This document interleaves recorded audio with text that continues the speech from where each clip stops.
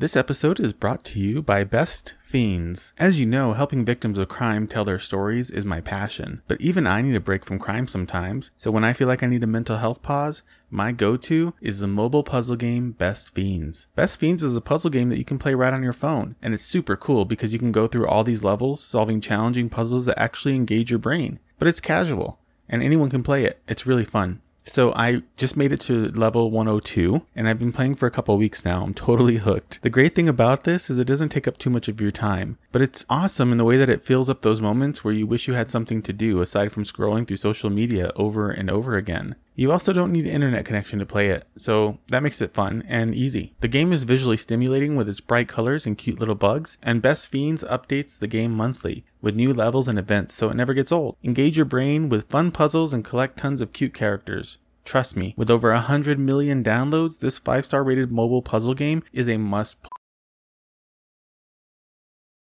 Hey, I'm Andy. If you don't know me, it's probably because I'm not famous. But I did start a men's grooming company called Harry's. The idea for Harry's came out of a frustrating experience I had buying razor blades.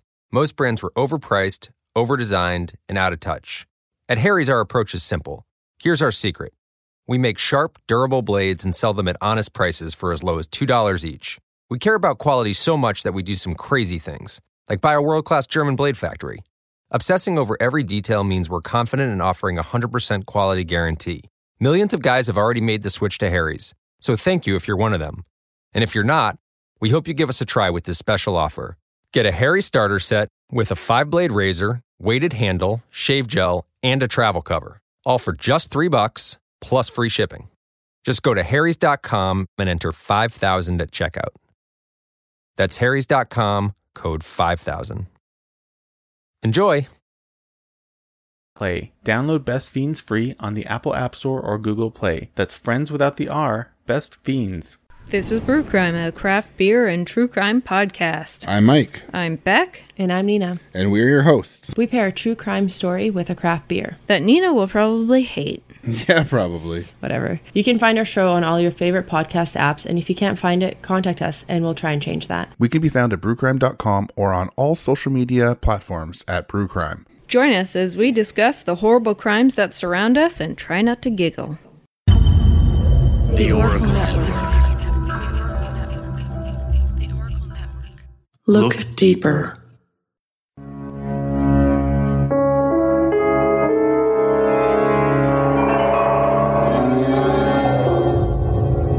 This is True Consequences, a true crime and mystery podcast with stories based in New Mexico in the American desert Southwest.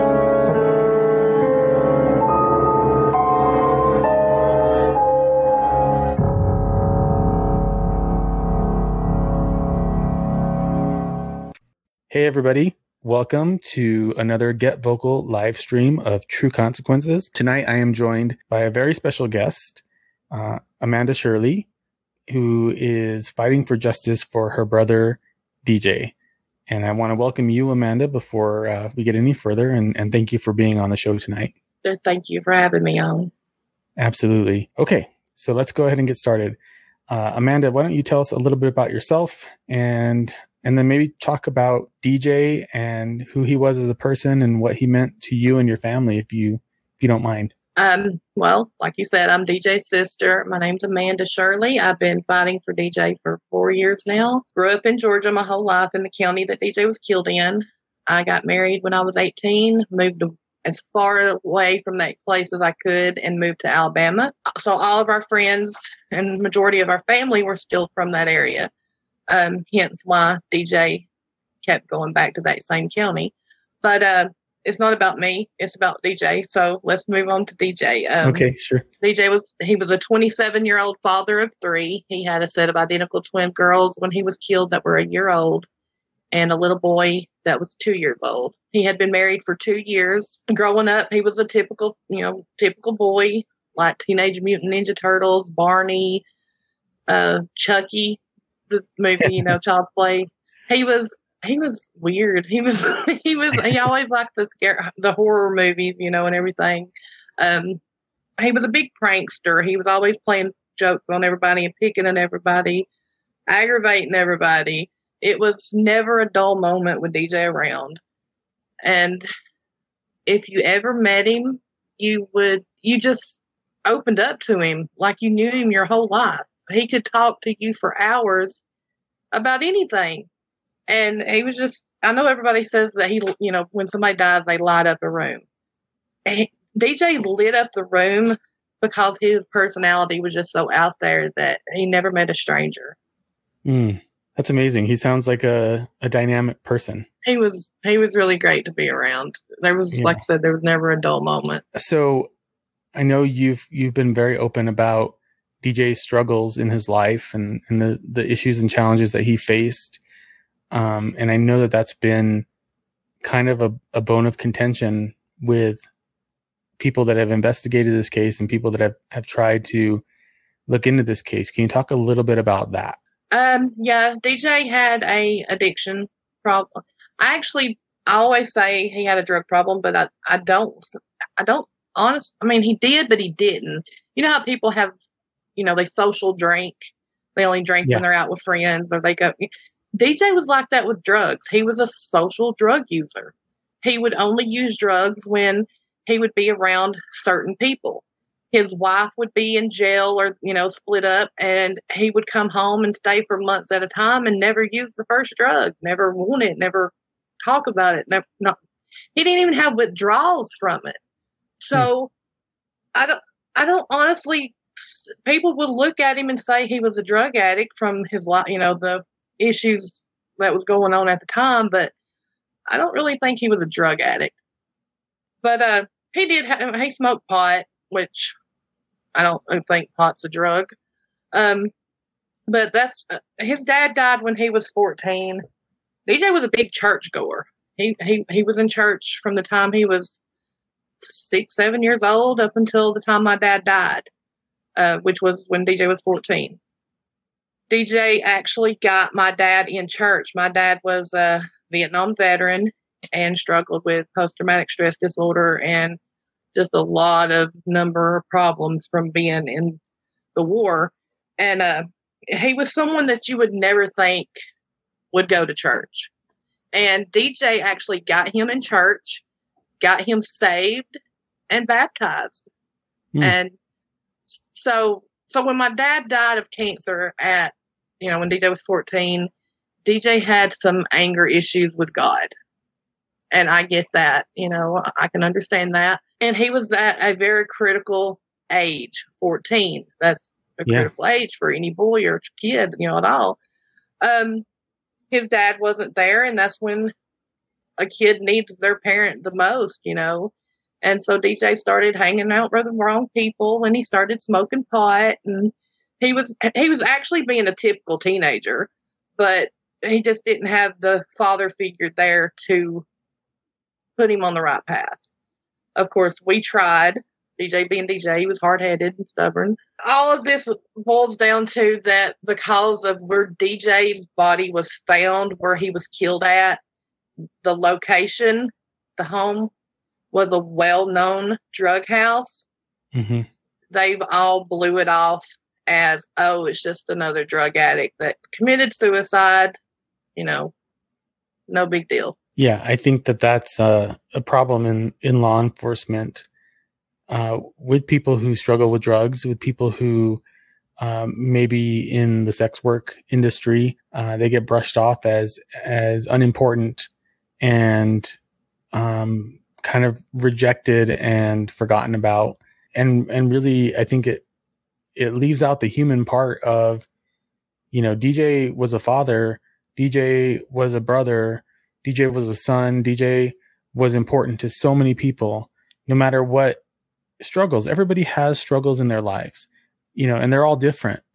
And no struggle is better than the other, and I really wish that would change because it's wrong. It's completely wrong. Yes. Everybody matters. I mean, it doesn't matter what your lifestyle is, what your choices are. Yeah, everybody makes bad decisions and bad choices. That doesn't give someone the right to be murdered and not get the justice. Even though that they're not here anymore, loved ones that are suffering unnecessarily because of the grief and everything that law enforcement and detectives and everyone's putting them through. Yeah. It's not fair. It's not fair to you. It's not fair to your family. So I mean, that's like like I said, he had a set of identical twins that were a year old and a little boy that was 2. The 2-year-old remembers DJ. The twins don't remember him. They remember him. Yeah, they remember what we tell them. Memories of, and stories about him. And, we have a couple of videos and we have several pictures. Oh God, we have so many pictures. But we'll show them a picture. If I pull up my photo album and I'll show them a picture and I'll tell them what we were doing this day, because we were a really close family. We always had family get-togethers, Halloween costume parties, big Thanksgiving dinners, Christmas gatherings. Every milestone or holiday, it was a family event. So the twins don't remember him personally, but the little boy, it's heartbreaking because he asked for his daddy. And he's even made a remark that he wished he could go to heaven to see his daddy. And it's just heartbreaking to see that little boy go through that. Yeah. I mean, it's just not fair. It's not fair to any of you. And I'm so sorry that your family has to go through that. I wish there was something I could say to make it better, but there isn't. No, there's really not. Isn't. But there's, I mean, what could you say? I mean, the pain, the suffering, the torture. And nothing anyone could say or do could make it better. It's just always going to be there. And my heart goes out to you and your family, honestly. Thank you. Let's talk a little bit about Brandy, because I know she's a big part of this. And I know that the whole story kind of revolves around her behavior and the things that were happening in DJ and Brandy's relationship. For those of you that are watching, Brandy was DJ's wife at the time. Can we talk a little bit about that situation and what led up to what happened? Yeah, I'm going to start from the beginning. Okay. DJ, before DJ met Brandy, DJ and Brandy had went to school together. She was, I think, a year or 2 years, ahead or below DJ in grade level. But they knew of each other. They were acquaintances. They wasn't really friends or anything, but they knew of each other.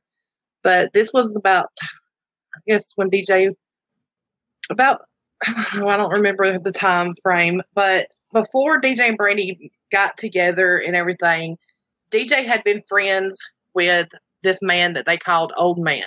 And that's the actual home he got shot and killed at. But DJ was friends with this man named Old Man. He was an old man that had a sick wife, and DJ would help the old man with his wife and everything. Well, DJ and Brandy kept running into each other through mutual friends over the years after they got out of school and everything. And eventually they hooked up. They got together. They hooked up. They had, she got pregnant. It was an unexpected pregnancy, but she got pregnant with the little boy. 4 months after they had the baby, they got married.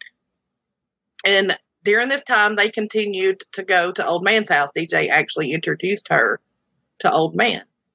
I'm going to say about a year and a half after they got married, we're going to call him Mike, the suspect. We will just call him Mike.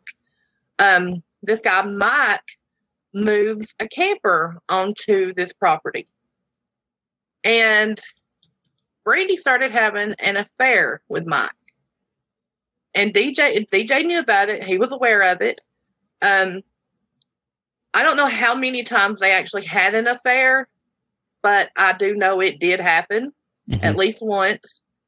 But Mike was keeping her in drugs more than he was anything. That's why I believe wholeheartedly that that's why Brandy continued to go back to him. But she would go to him. She would be with him for a couple of days. She would come back to DJ. DJ, they would come back home. A couple of weeks later, she would leave again. DJ would follow right after her. They would end back up at Old Man's. She would end up back with Mike. I mean, it was just it was like a routine. It was so predictable. We knew what was going on, what was going to happen. But DJ and Mike hated each other. Mike was obsessed with Brandy. He did not want DJ and Brandy talking whatsoever. Multiple conflicts, actual physical fights occurred between DJ and this guy the week leading up to his death. Physical altercations. He jumped DJ in the shower and put a knife to his throat. DJ was walking out of the trailer, and Mike was waiting on him to come out of the trailer with a ball bat. And when DJ come out of the trailer, he jumped him with the ball bat.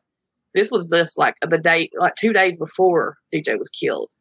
So I mean, there was many fights, and physical altercations between them. And DJ hated him. I mean, of course, he's having an affair with your wife. You're not going to really care. And it pisses me off so bad to hear these interviews with Mike talking to law enforcement about how him and DJ were such good friends, that he loved DJ and he was trying to help DJ and Brandy. And it just makes me so mad, because I want to go through that screen and just strangle him, because he was supplying them with the drugs.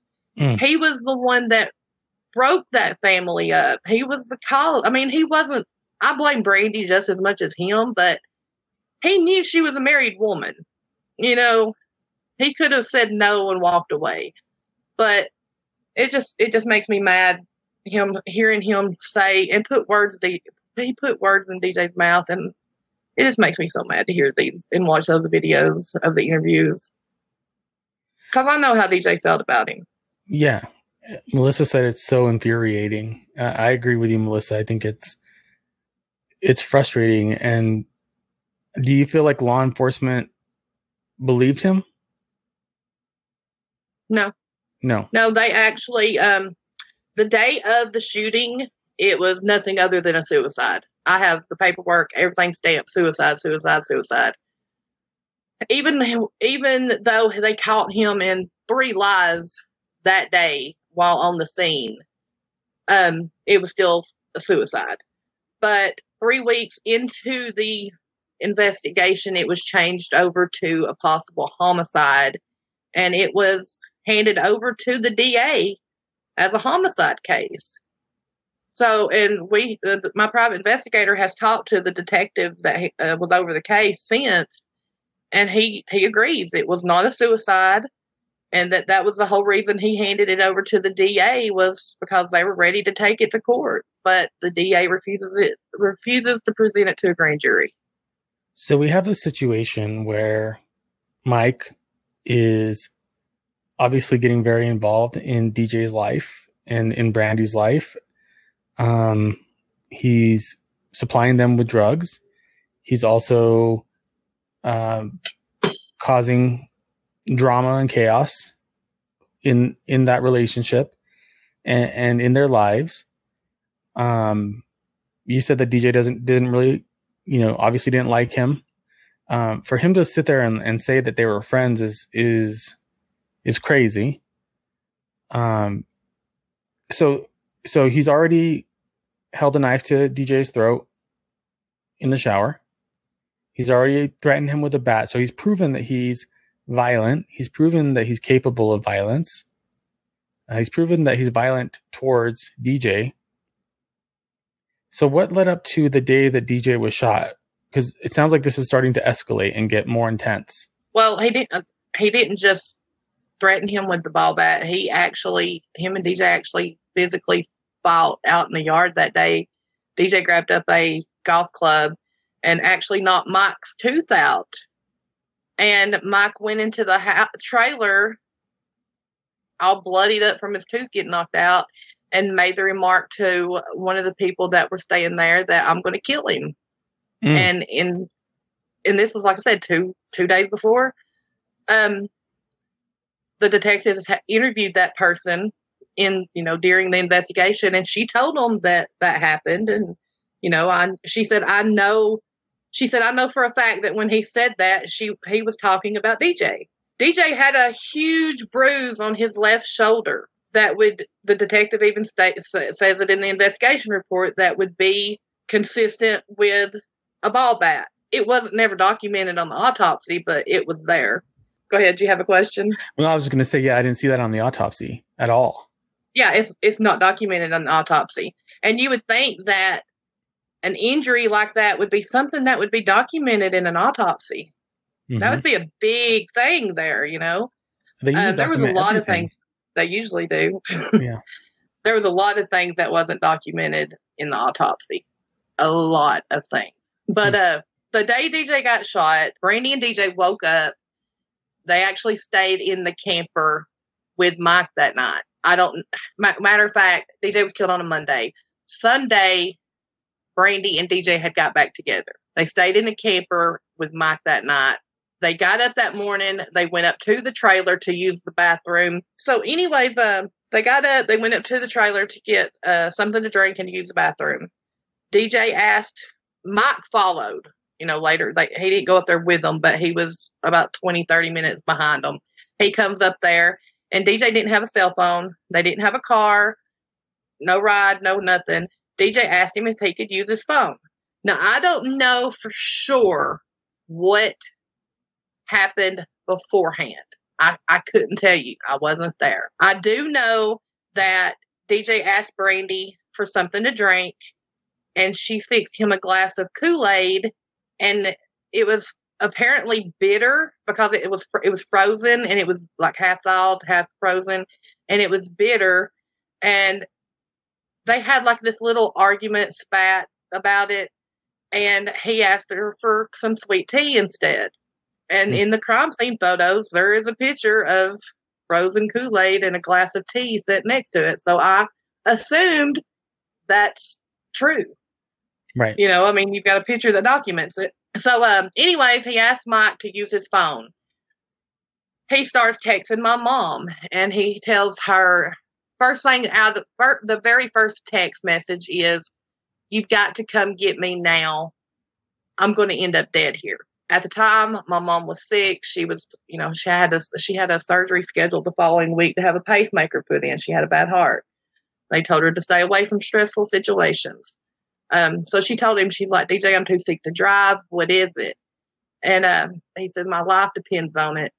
And he was pleading for his life. At one point, he even told her, "Mom, please don't make me beg you." And she was telling him, "You know, I can't, DJ. You can't stay here. I can't take the stress. I can't deal with it. You know, I can't do it." She was giving him ideas on places to go, people to stay with. And so, and he was also texting my cousin and several other people on Facebook Messenger. He told my cousin, I have the message I have access to his Facebook page. So, he sends her a message. He says, "I need you to do me a favor. I need you to come get me now." And she said, "I'm sorry, I can't." And he said, "It'll save my life." And she's like, "Well, why? What's going on?" He said, "Me and Mike's trying to kill one another."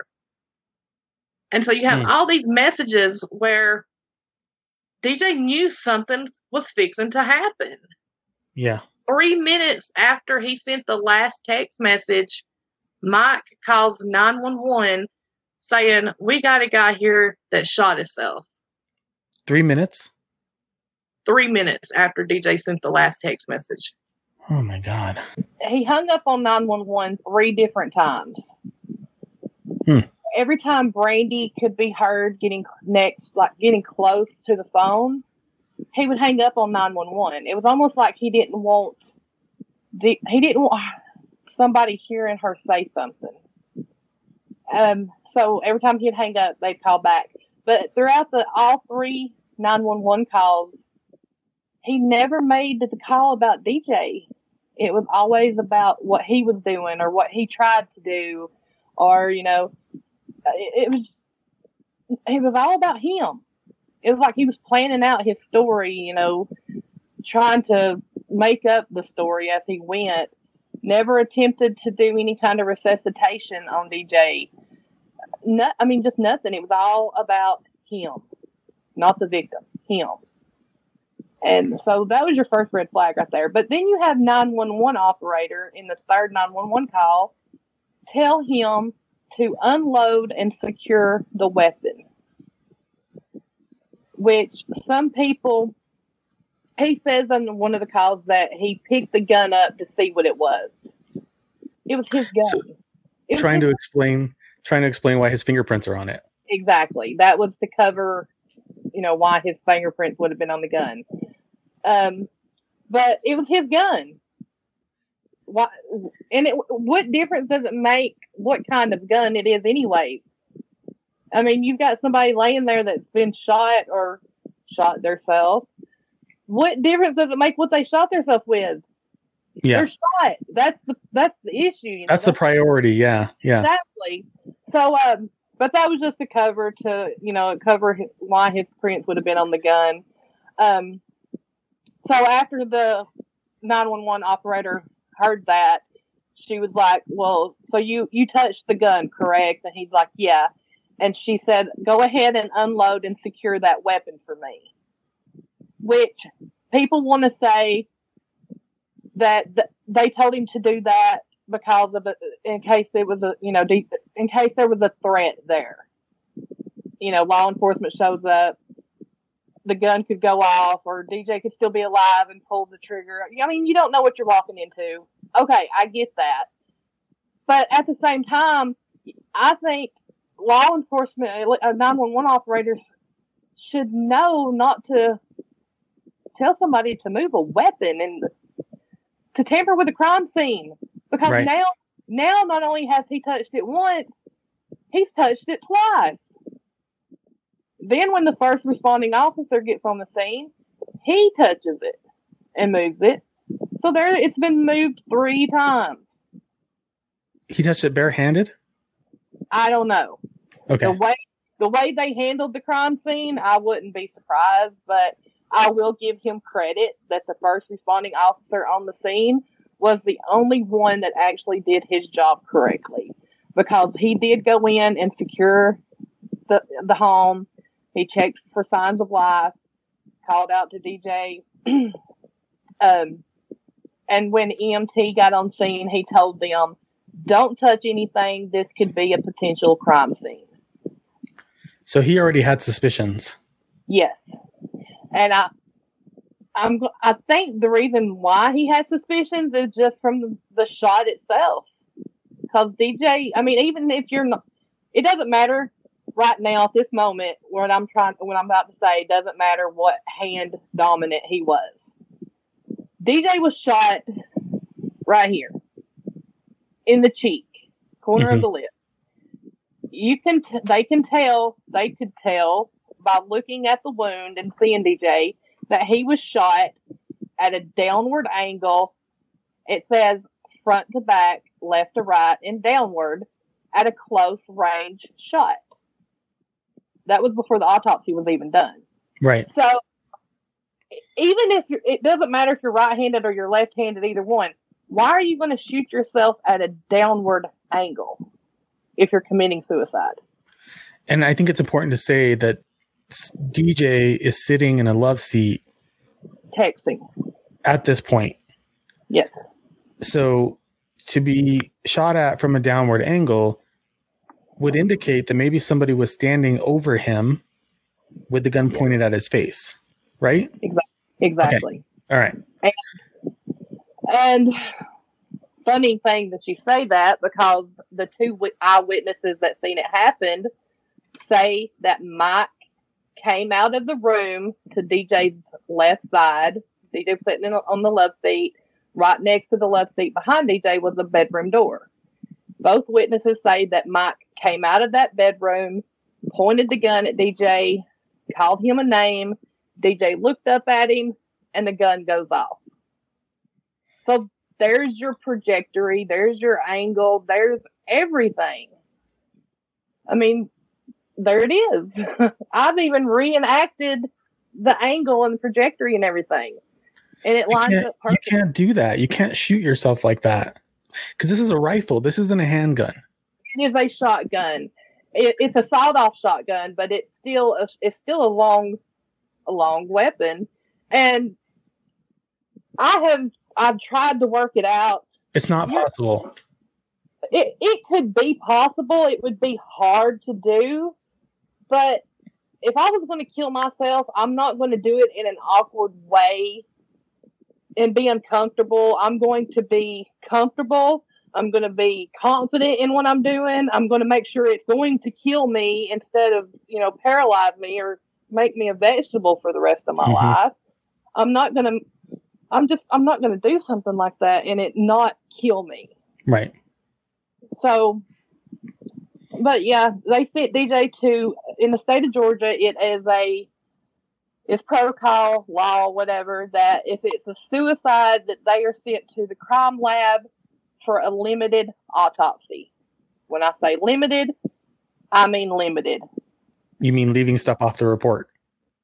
Like not documenting things, only taking 5 pictures altogether, and only 2 of those being of DJ. None of them being up close of the wound. I'm talking about like full body shots. Missing tattoos that were on him, large tattoos that could not have been missed. Missed tattoos, missed bruises, lacerations, everything. Just so much it took 30, the autopsy from start to finish, and I mean literally from start to finish, like cleaning up the tools and everything else, 30 minutes. 30 minutes is how long this autopsy took. They didn't cut him whatsoever. They didn't even do a toxicology report. They didn't test his hands for gunshot residue. They didn't do anything. They did go by with the coroner sent DJ's body down there with them. The coroner sent DJ's body down to Georgia Bureau of Investigation with the information that they had a witness that saw DJ shoot himself, that witness being Mike, the person of interest, and that the gun was removed out of DJ's hands by the first responding officer. Oh my God. So it's documented multiple times that that's not true. They told him to unload the gun. Yes. And he told the first responding officer where the gun was when he got there, and he moved it outside onto a table. So no, he did not.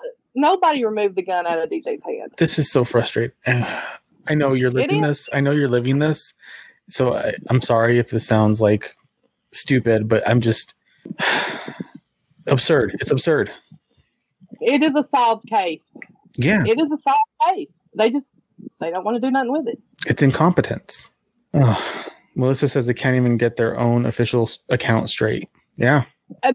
They can't, because I'm going to tell you, ever since this has happened, anytime media has reached out to GBI, their statement, they have a spokesperson that talks to media. The spokesperson says that that the cause and manner of death will not be changed. The case is closed. That they made their ruling on the autopsy as well as the Walker County Sheriff's Department investigation. But wait, because the Walker County Sheriff's Department investigation says it's a homicide. Let's talk about that for a minute, because I saw that your private investigator, you hired a private investigator, you and your family, to figure out what really happened and to get to the bottom of all of the facts of this case. And I heard in a phone call that he had with one of the lead detectives that he verified that detective felt very strongly that it was a homicide. Yes. And he was kind of wavering. He wasn't really wanting to commit to answering that question, but he finally did. They don't want to put their job on the line. Yeah. I mean, but yeah, that's what it is.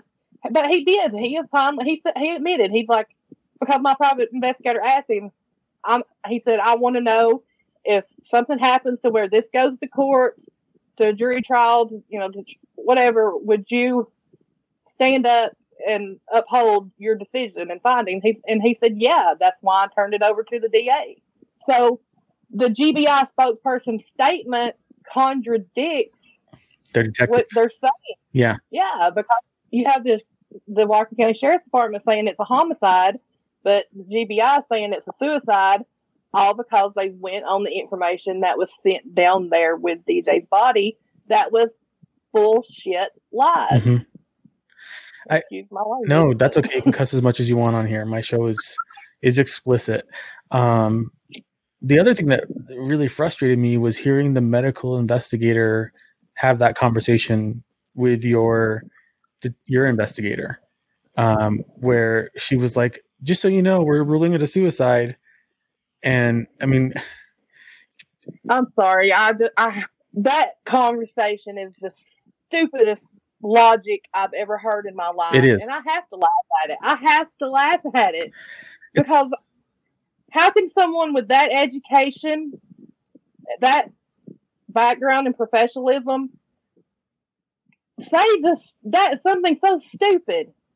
Because I can tell you word for word what she said. Tell me. I have it memorized. So my private investigator had met with her about a year after DJ was killed because she didn't have no communication. From the time DJ was killed until the time the case was closed, Walker County Sheriff's Department and GBI had no communication with each other. Even when Walker County changed it to a homicide investigation, they never called GBI and told them this may be something other than what we thought it was. This isn't a suicide. To this day, they have still not talked to one another. So it was like a communication. So anyways, about a year after DJ was shot and killed, my private investigator had a meeting with the medical examiner. Now, at the time, she was an associate forensic pathologist. She had only had her license for 8 months. Oh my God. She was the least experienced person at GBI. You're looking at people there that have gotten 10 to 20 years on her while she's only got 8 months.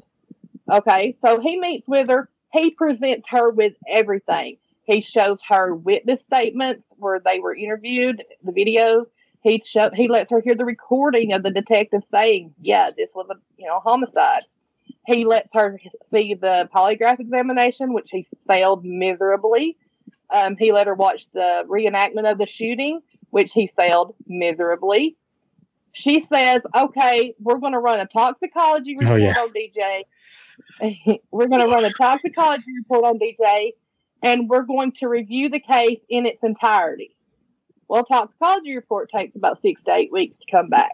You guys get ready for this. This is going to piss you off so much. Okay, 6 to 8 weeks go by. She calls my private investigator back, and she tells him that because DJ had a stimulant in his system, that she is going to leave the cause and manner of death as suicide because it was still consistent with a suicide. And of course, my private investigator starts asking questions. Of course, he's dumbfounded. You can tell by the recording. Yeah. He's just like, what? He's dumbfounded. And he asked her, well, what stimulant was in his system? And she tells him methamphetamines was in his system. And he said, so let me get this straight. Because he had meth in his system, you're not going to change the manner of death. You still think it's consistent with suicide. And she said, yeah, because a stimulant makes you active and alert. And that there was no reason why he couldn't have defended himself. So just so everybody knows, if you're on meth or you're on any kind of stimulant, you're bulletproof and invincible. And if you die, it's your fault. Right.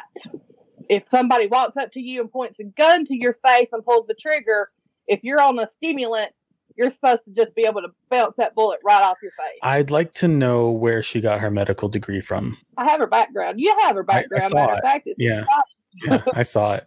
I also saw the raises. It was up north somewhere. And the positive reviews that she got. Yeah. It makes me ask a lot of questions in my mind. Like, who does she know? Yeah. Oh my God. Ugh. Amanda, I'm so... It's the stupidest logic and theory. And the only thing it is she's trying to make it a drug case. Mm-hmm. by saying that theory, that logic. She's trying to make it about drugs. This wasn't a drug-related death. He didn't die from suicide from an overdose. He wasn't drugged. Drugs have absolutely nothing to do with this case. Nothing. She's trying to make it drug-related. Yeah. And it's not. And that is the only theory that she could come up with to cover her ass. And then my private investigator gets into the question of did you do a gunshot residue on DJ? On his fingers, on his hands. And she said, no, it's not protocol, and we don't usually do it unless it's requested, and it wasn't requested. And he said, so we don't actually know if he was holding the gun or not when it went off. And she's like, well, that's when you would need to consult with a gunshot expert. He said, I am one. And he's like, which I am. Yeah. And she's like a deer in a headlights, she didn't know what to do then. But yeah, I mean, she's an idiot. Mm-hmm. I will say it. Dr. Natasha Grande is an idiot. Yeah. She is. That's all I can say. She needs to go back to medical school from the beginning mm-hmm. and start all over. Absolutely. Or go do something else. Yeah, go be a vet. I don't know. I wouldn't even put animals through that. Go be a waitress. There you go. Yeah. God. Okay. So because of all of this, because of her and because of, GBI and everything, the case is officially closed. Manner of death listed as suicide. Yes. So what can we do? What can we do to help you? How can my listeners help you get justice for DJ? Because I mean, for me as an outsider, it's very obvious, right? And there's a lot of other episodes on other podcasts on Kendall Ray did an episode of this on YouTube. There's an ID channel piece on this case. It's clear. This is a huge miscarriage of justice. What can I do to help you? Just between Kendall Ray's video and the investigation discovery video, DJ's case has been viewed over 1 million times. Just on those two videos. On YouTube. That's not counting all the other platforms that they're on. I mean, like you said, you got Nancy Grace Crime Online covered it on an article. You've got the Nancy Grace podcast that covered it. You've got he's been on about 40 podcasts. And I'm not even got 30,000 signatures on his petition yet. It's been viewed 80,000 times, but I haven't even hit 30,000 signatures on his petition in 3 years. And I just feel like people are judgmental. They want to say, well, same thing that law enforcement is, you play stupid games, you win stupid prizes. No, that's not fair. That's not right. That's not fair to his kids. His kids deserve that piece of paper saying someone took their father away from them, not saying that he chose to end his life and leave his children. And so we have the petition. I don't know if it'll do any good. Sign the petition. Had a meeting with GBI director last week. I haven't released what was said or anything else. I'm still not going to release that yet. I will say that I'm just waiting to see what comes from that, if anything at all. And the reason I say that is because in the last 4 years, as I'm sure you know, you get a lot of broken promises and lies and everything else. So I'm not going to say what happened or what was said at that meeting. I will say that our main goal right now, because when I went into the meeting, I just had a feeling that he was just meeting with me to appease me, to say, oh, well, I met with them, blah, blah, blah. So that's what I went in there feeling. Still feel that way. Don't know for sure. Not going to say that's the case, but I still feel that way. So my main priority right now is we're trying to come up with the funds to hire our own independent forensic pathologist. Okay. So we have a GoFundMe and we have a PayPal pool, because I know a lot of people they're not keen on wanting to donate to GoFundMe because of all the fees that they charge and everything, I started the PayPal pool for those, for those people. Any amount, even if it's just $2 or $3, those two, if you have 100 people donate $2 or $3, that adds up. Yeah. I don't expect everyone to pay for this. I'm about $25,000 into this case, and I don't have the funds. I was funding DJ's case myself for the first 3 years. Last October, I got diagnosed with cancer. My medical bills from the surgery and the treatments have cut DJ's funding off completely. I can't even fund his case anymore. And I don't like to ask people for help. I'm a very independent person, but I need help. You do. And there's nothing wrong with asking for help, Amanda. And I'm hoping that my listeners will help you, because your family deserves justice. DJ's kids deserve justice. Please, even if it's $1, even if it's $2, please give whatever you can. There's no reason why this case shouldn't be closed in a positive way. There's no reason why this man who took DJ's life should be free. It's wrong. It doesn't matter what DJ's struggles were. None of that matters. This man is a murderer. He deserves to be in prison. I'm so sorry. My heart is completely broken for you. I hope that this helps. I really do. If you're listening to the recorded release that I'm going to do on my podcast, please go to the show notes. All of the links that you need will be there. $1 will go a long way. This is just for everyone fighting an injustice. This isn't entertainment. This is our lives. We live with this every day. We try to live with it every day. And don't just listen to these podcasts and, these YouTube crime shows. Step up and do something to help. If it's nothing but to share the case, get the word out there about it. That means the world to us, Yeah. But just anything. That's all we ask. Just listen to us. Don't just look at us as entertainment. Listen to us. Yeah. Take action. The reason people, it's not fun coming on to these shows and reliving the trauma and reliving the pain over and over again. It's awful. It's horrible. Yeah. We don't do this for, our health, because it takes a toll on us having to relive. It's not good for our health, honestly. Yeah. And I'm a true believer that 90% of my health issues that have occurred since DJ was killed is from this. Yeah. But we don't stop. Nope, we can't. Because if we don't fight for them, nobody 100%. else will. Well, I really hope that this is helpful for you, and I hope that you see some positive momentum. I'm going to donate to this cause as well, because it's a worthy cause, and it needs to happen. So thanks again for listening to True Consequences. Follow us on social media, on Instagram and Facebook at True Consequences Pod, and on Twitter at True Cons Pod. True Consequences is hosted, written, and produced by me, your host, Eric Carter Landine. Thanks for listening, and stay safe, New Mexico.